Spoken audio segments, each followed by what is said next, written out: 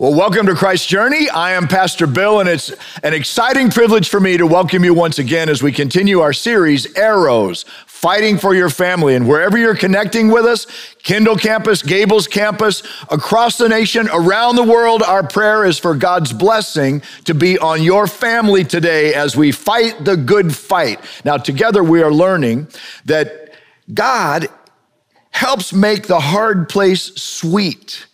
And today's topic is one of those hard ones in family life, parents raising children. Now, every one of us have a parent story. Some of us are parents now. Some of us are thinking, hey, maybe someday I'll be a parent. Some of us, when we think of parents, we say, thank you, God, for our parents. And others of us are still trying to recover from the way we were parented. The title is Tension. And sometimes just bringing up the topic creates a tension. And that's because it's built into the parent-child relationship. Like the string of a bow relating to the arrow, so also tension is built in to parenting children. And part of that tension is because the awesome and challenging task of parenthood is the only major job in life that people take on without previous training, without previous experience in it, right? And that inadequate preparation finds us out. And then another part of that tension is that every child has a mind of their own. Every child is different. And that kind of keeps things interesting and confusing along the way, right? It brings this quote to mind. I know I have not found the answers to all of my questions. And the answers I have found only serve to raise a whole set of new questions. But in some ways, I'm as confused as ever, but I believe that I'm confused on a higher level and about more important things. Anybody relate to that? Parenthood brings that about. Or maybe, of course, the quote, as you see, is credited to unknown. Maybe they're even confused about that. The parent-child relationship can do that. It leads to confusion along the way. And pretty much every age and stage of life has a new wave of opportunity and confusion that comes. But that opportunity is a chance to grow together and to trust God to meet us there and make the hard place sweet. God has great plans for every child. He has sweet plans for every child, even the ones that are raising children. Did you know parents are children too? Parents are arrows in the hands of God for the purposes of our children. And kids and parents are growing together through the tensions of parenthood. Somebody said, having a child is to forever have your heart walk around outside your body. Parents know what that means. And sometimes it can give you pause. Like the day the Sunday school teacher asked some first graders to share some happy thoughts. And so the class started volunteering their happy thoughts. You know, somebody said pizza. Somebody else said abuela's house, going to grandma's. Somebody else said birthday parties. And then little Susie said, I'm pregnant, which kind of stopped the teacher cold. She said, Susie, why would you say that? And Susie said, well, I heard mommy say that to daddy. And he said, now there's a happy thought. What are we to do with our happy thoughts as parents? Well, the story of Manoah in Judges chapter 13 is a good place to start. Manoah and his wife are childless. They're unable to conceive until one day his wife gets a baby announcement from God. Verse 3, you're going to conceive and have a son. And the woman goes to her husband and tells him, and what does our new dad-to-be do? I mean, he hits his knees just like that. Verse 8, Manoah prayed to the Lord, oh Lord, I beg you, let the man of God you sent to us come again and teach us how to bring up the boy to be born. God, help us raise this child. This is the place to start. He doesn't ask for a confirmation that a child is coming. Is my wife right? He doesn't ask for a due date or a paternity test. You know what he prays for? He said, Lord, help me know how to raise this child.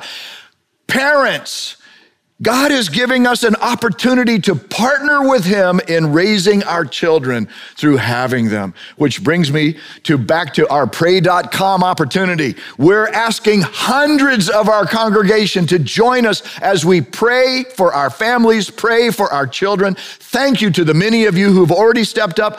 I want to invite everybody. We're looking for 1,000 prayer partners who will cover our families with prayer.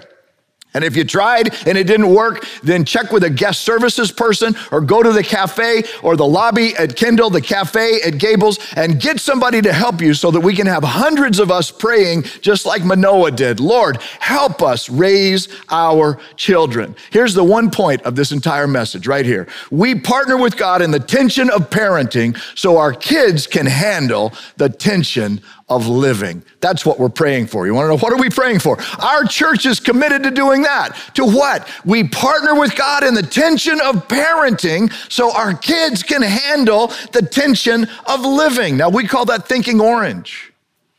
Red is the heart and love of home. Yellow is the warmth and light of God's truth in church. And we bring them together and God gives us a vibrant orange from which we can provide nutrients for every child's benefit. If God has a plan for every child's life, then it just makes sense, doesn't it, that we would consult with God about it? So we begin with the end in mind. Begin with the end in mind and pursue God's promise for your family. That's what Manoah does. Lord, help us raise this child. And the New Testament affirms it.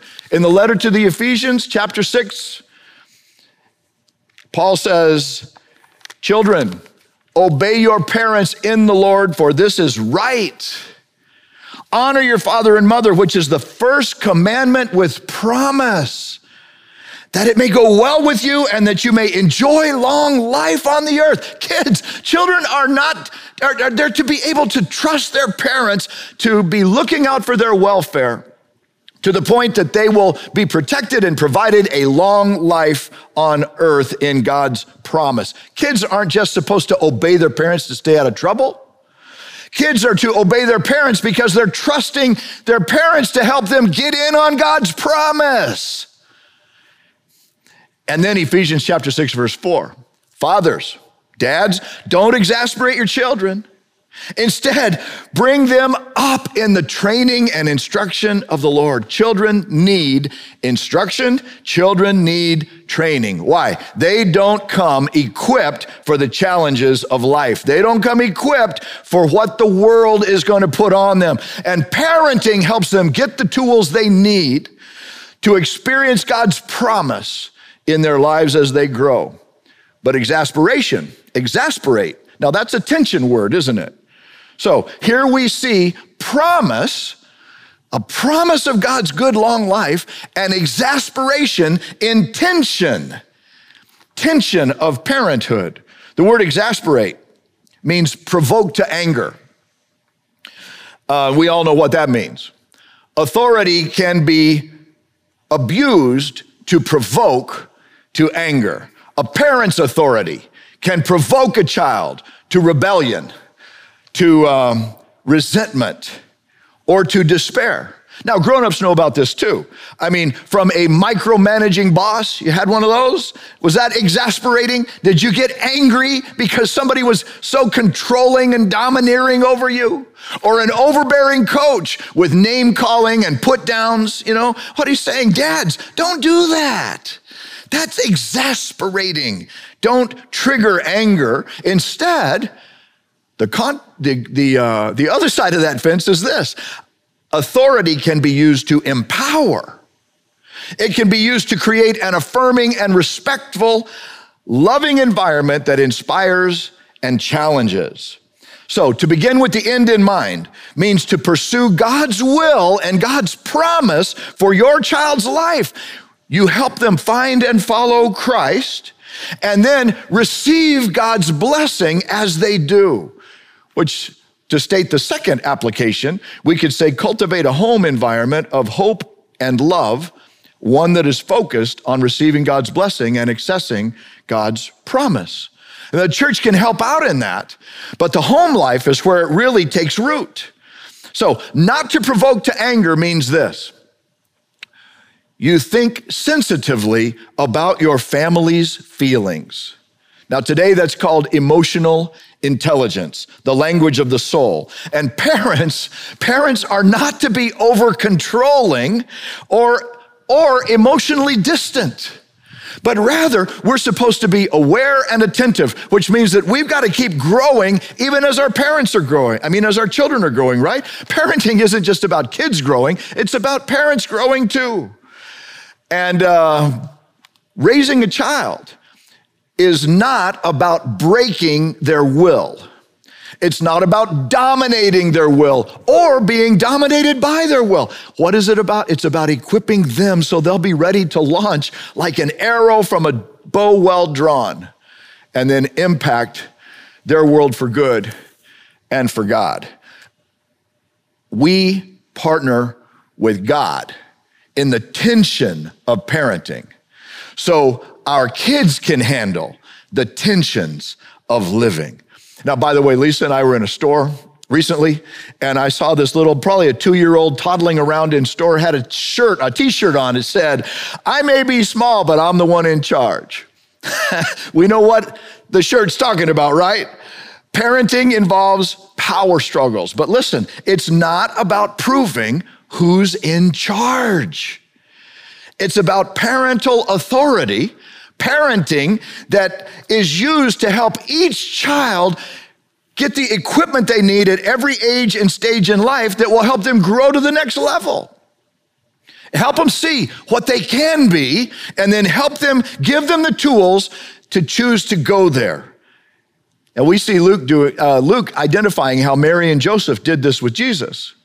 In Luke chapter 2, verse 39, first, we see his infancy and his early boyhood summarized in these few verses. When Joseph and Mary did everything required by the law of the Lord, see, they're building their home on the foundation of God's truth in the presence of his temple. That's where they were at the time. They then returned to Galilee from Jerusalem to their own hometown of Nazareth.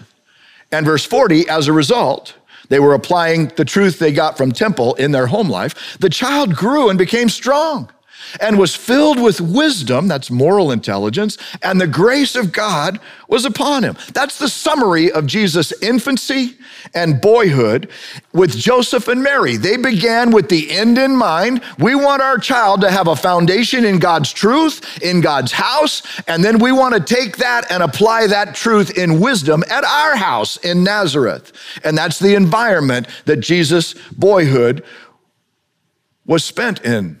That was what he was surrounded in. Now next, Luke tells the story of Jesus after his childhood years. He's on the threshold of teenage years. He's 12 years old, and he tells us the story of Jesus after his family had taken him to Jerusalem for Passover. He's almost a teenager, and he's sitting at the temple discussing with teachers matters of the law in the temple courts. He's listening, he's asking questions, they're interacting, and the hearers are amazed with his understanding. And the passage concludes once again with this, verse 51 and 52.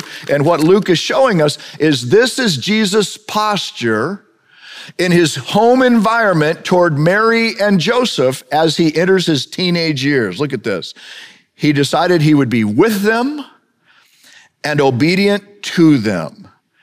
And as a result, Jesus grew in wisdom, stature, favor with God and man. It was the environment that Joseph and Mary had cultivated that Jesus was saying, I will enter into that under their parental authority. And as a result, he grew in moral intelligence, in stature, that means in his maturity as a young man. And then Luke wants us to know, and then grace with God and man. Luke wants us to know that it was in the home environment that Jesus had with Mary and Joseph that he grew intellectually, mentally, physically, socially, and spiritually. And God wants our children to grow the same way as he yielded to his parents.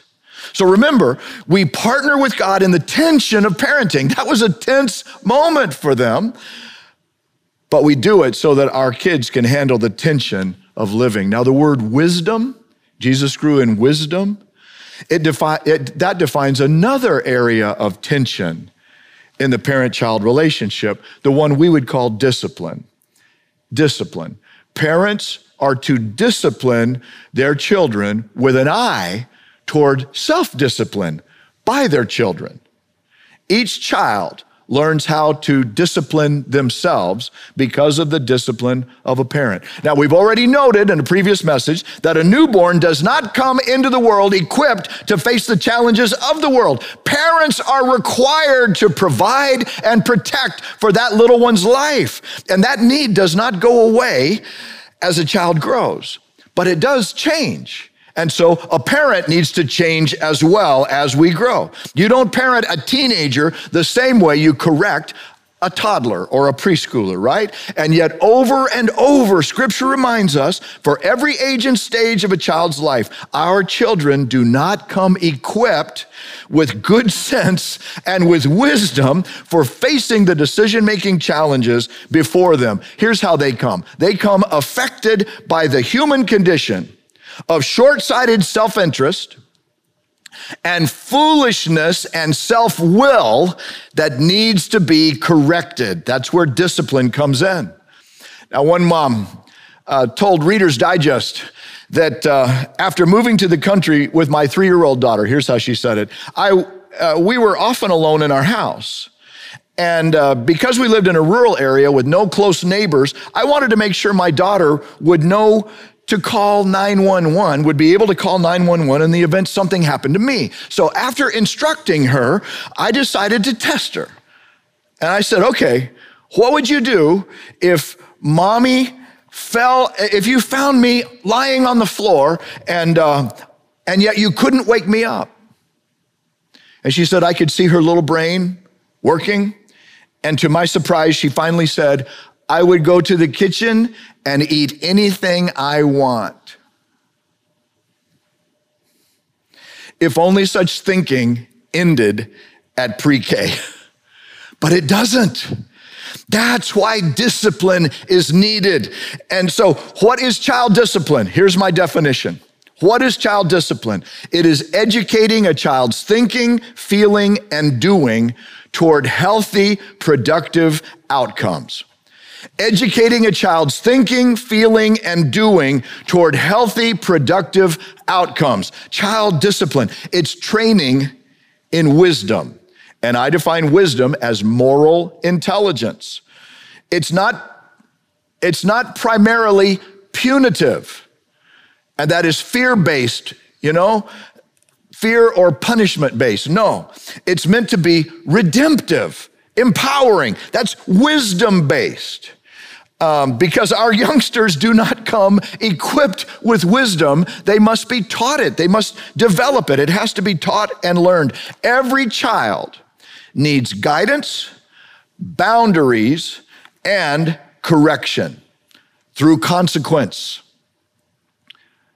Every child needs guidance, boundaries, and then correction through consequence.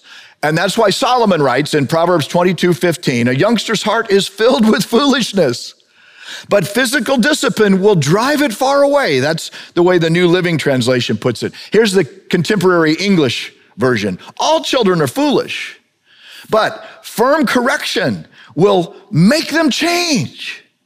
Or maybe you've heard this one, New International.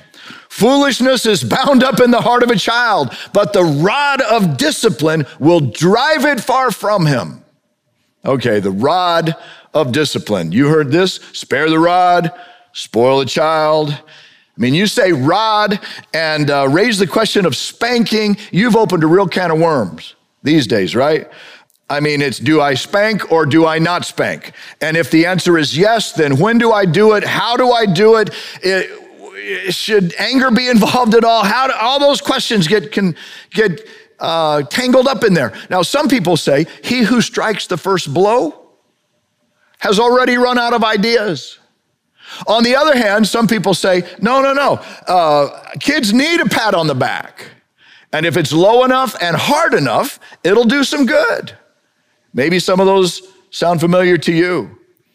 It's not my purpose today to answer those questions in any kind of depth. For greater insight on that, I want to encourage you to come to our family conference where this can be unpacked, April 20th and 21st. But I can tell you, there are many methods of child discipline, and child abuse is not one of them. So if raising the question for you, maybe it tags up with a hurt place. You're coming out of a hurt place in how you were parented, in the absence of love and the presence of violence. That's not what, we don't want to do that with our kids. We don't want you to either. That's not what Solomon is talking about. But I do want to give you a little backstory on where Solomon was coming from, his own life story in the family of David. He's speaking from experience in David's family.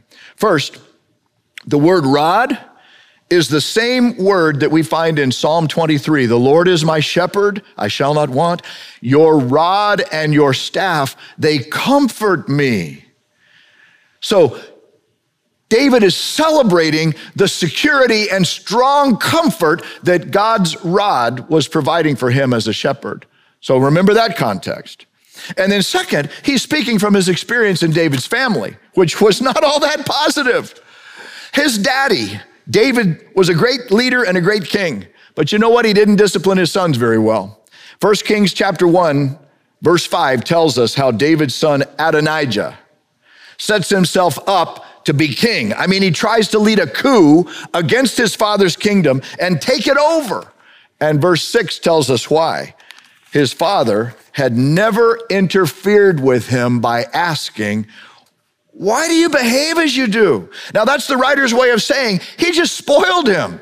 He wasn't engaged, he wasn't involved. David wasn't simply permissive, he was negligent. David was absent. And now Adonijah is a man, and that's coming back to bite him and his father. David was and hurt his son. David was a permissive, negligent, and absent father. And it hurt. It hurt his son, not only Adonijah, who was David's fourth son, but three other brothers and a sister. His first son, Amnon, was killed by his third son, Absalom. Why? For raping his sister Tamar. Imagine, where was dad? His second son, Daniel, is absent from the story. It's like he's been completely overlooked. Is he the invisible son, the runt of the family? And then Absalom, the third son, also died in rebellion against his dad. Now, maybe that's why Solomon saw this as such a life and death issue, because without discipline, a child defaults into self-centered living that does harm. And Solomon had lived it. He had seen it at home. And that's why I think he's saying, parents, your kids don't need your friendship as much as they need your parenting. They need you to train them in the way they should go. Proverbs 22:6, train up a child in the way he should go. They need your involvement, guiding, setting the boundaries, correcting with consequence. The word train means, to press in. It means to make narrow. It means to set the limits and then guard the boundaries. And God promises to bring certain benefits into a child's life through discipline. Here they are. He will bring benefit like building trust and security, protecting from foolish pride. Discipline will help a child prepare for life in the real world, where quantity and quality of work determines opportunity.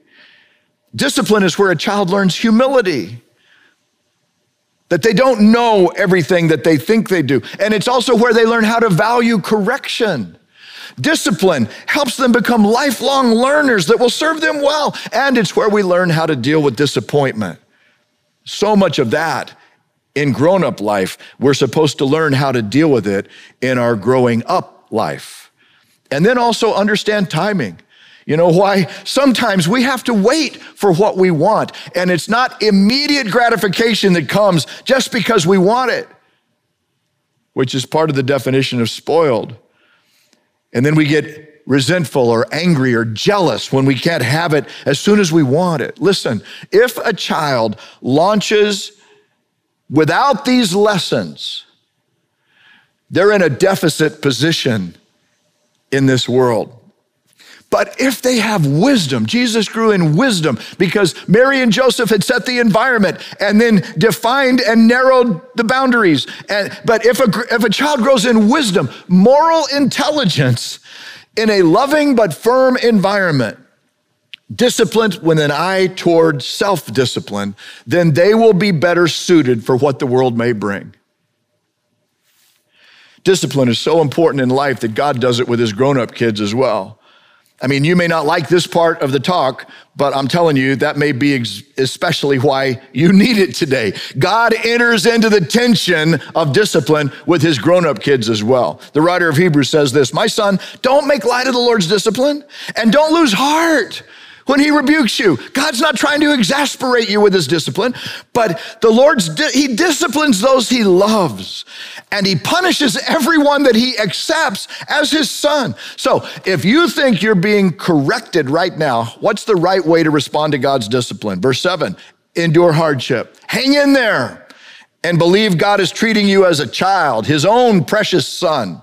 Verse 10, our fathers disciplined for a while as they thought best, but God disciplines us for our good. He wants to bring us into his promise and a long life of benefit, that we may share his holiness. There's the boundary line that he's setting. Verse 11, no discipline seems pleasant at the time, but painful. Hey, you got that right. And yet later on, however, it produces a harvest of righteousness and peace for those who've been trained by it. You know what God is doing through discipline? He's parenting with the end in mind.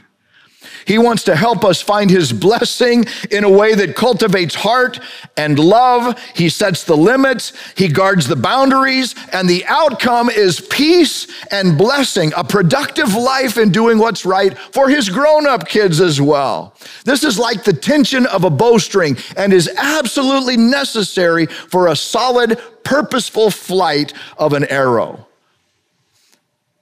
And God wants parents to manage that tension of promise and discipline in character development for our children. He does the same thing for us. Now listen, in an information age, anyone can get knowledge, but wisdom is scarce. Manoah is praying, "Oh Lord, show us how to raise this child." And what he's asking for is wisdom. And it wasn't the last time that he prayed for his son to follow God's way.